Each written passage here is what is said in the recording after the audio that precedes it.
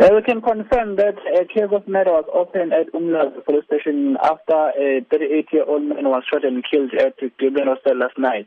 The incident was reported at about 2100 hours at the police, and when the police arrived at the scene, they noticed that a 38-year-old man sustained multiple gunshot wounds on his body.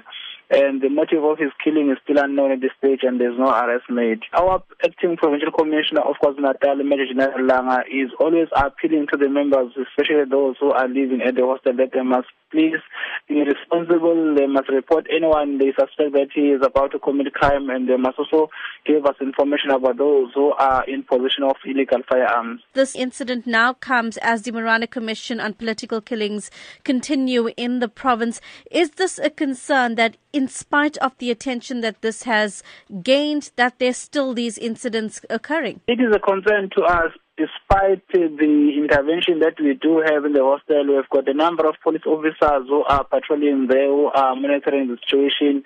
These police officers include the NIU, include the local police, as well as public order policing, being assisted by the Metropolis as well.